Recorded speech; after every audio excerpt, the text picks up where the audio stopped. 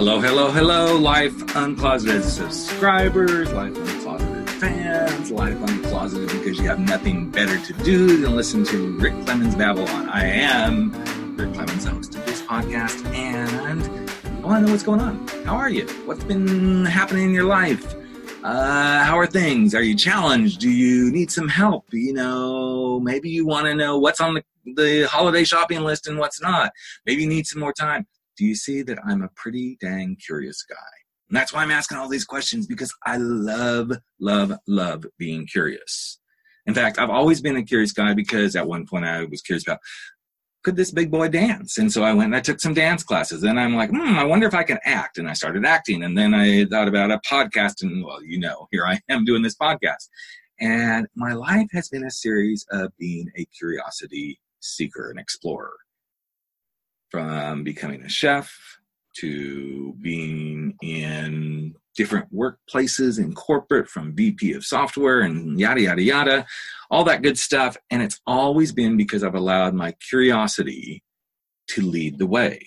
But here's something that I learned. Sometimes I can get stuck in curiosity, like deep in the mud, in the shit of curiosity, and I don't get anything done. I know my little southern drawl just kind of popped up in there because, you see, sometimes you get stuck in the curiosity, and then before you know it, lo and behold, you're stuck in that stuff. You're stuck in that mud. And then there's other times you get curiosity, you really hold curiosity in your hand, and you don't do anything with it.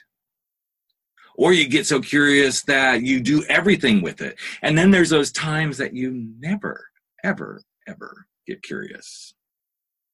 Now, why am I talking about this? Because I believe that this time of year, not necessarily just this time of year, but I think this is a time when people truly get curious. In the years coming, if you believe in setting those New Year's resolutions or goals or whatever you want to do with those things or call them, it's because in some way you're being curious. But here's what I want you to consider. How does curiosity serve you? What ways has curiosity helped you in the past? How can curiosity help you get stuff done, and how does it get in the way of you doing things? Are you the person who gets stuck in curiosity? You're curious about everything and you explore everything, but you don't do anything with what you discover. Or, there's always an or do you avoid curiosity because you don't want to get the answers because they might not be the things you want to hear? The truth is, every day, in every way, little sing-song there, we all are curious. In fact, I would venture a guess that for most of us, the first thing that pops through our minds in the morning is some form of a curiosity. It could be a question. It could be, why am I awake so early? That's being curious. It could be, what am I going to do today? All of this stuff is around curiosity. But, and there's always a but, if we don't use curiosity in the best way, we can't move our lives forward. Because here's the thing.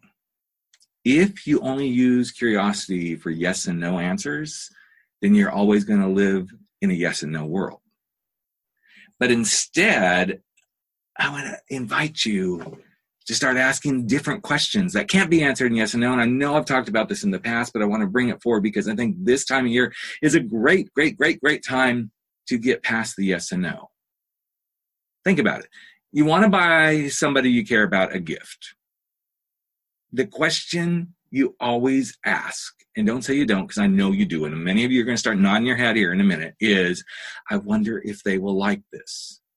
It's a yes or no question. So let's flip that around. If I bought them this, what do I think they would most enjoy about it? If I get them, I'm getting tongue-tied here, but if I get them this gift, how would it most benefit them, improve their life, bring them joy?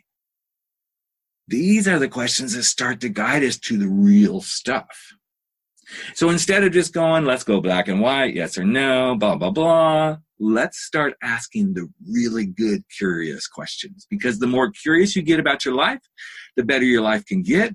If I really want to improve my life, what's the next best thing I should do? Cannot be answered yes or no. If I really want to have an impact on someone this holiday season, how can I do that? Cannot be answered yes or no. If I want to have the most stress-free holiday experience for myself, what do I need to do each and every day? Again, cannot be answered yes or no. And all because you're getting curious in a slightly different way than you ever have. And when you get to do this, you have more joy, more happiness, more excitement, more adventures, more challenge, good challenge, bad challenge. But when you allow yourself to be fully curious, you discover so much more. And I know that's a bold move to maybe start doing stuff differently, to ask those kind of questions. But trust me, I love it when I don't just answer yes or no.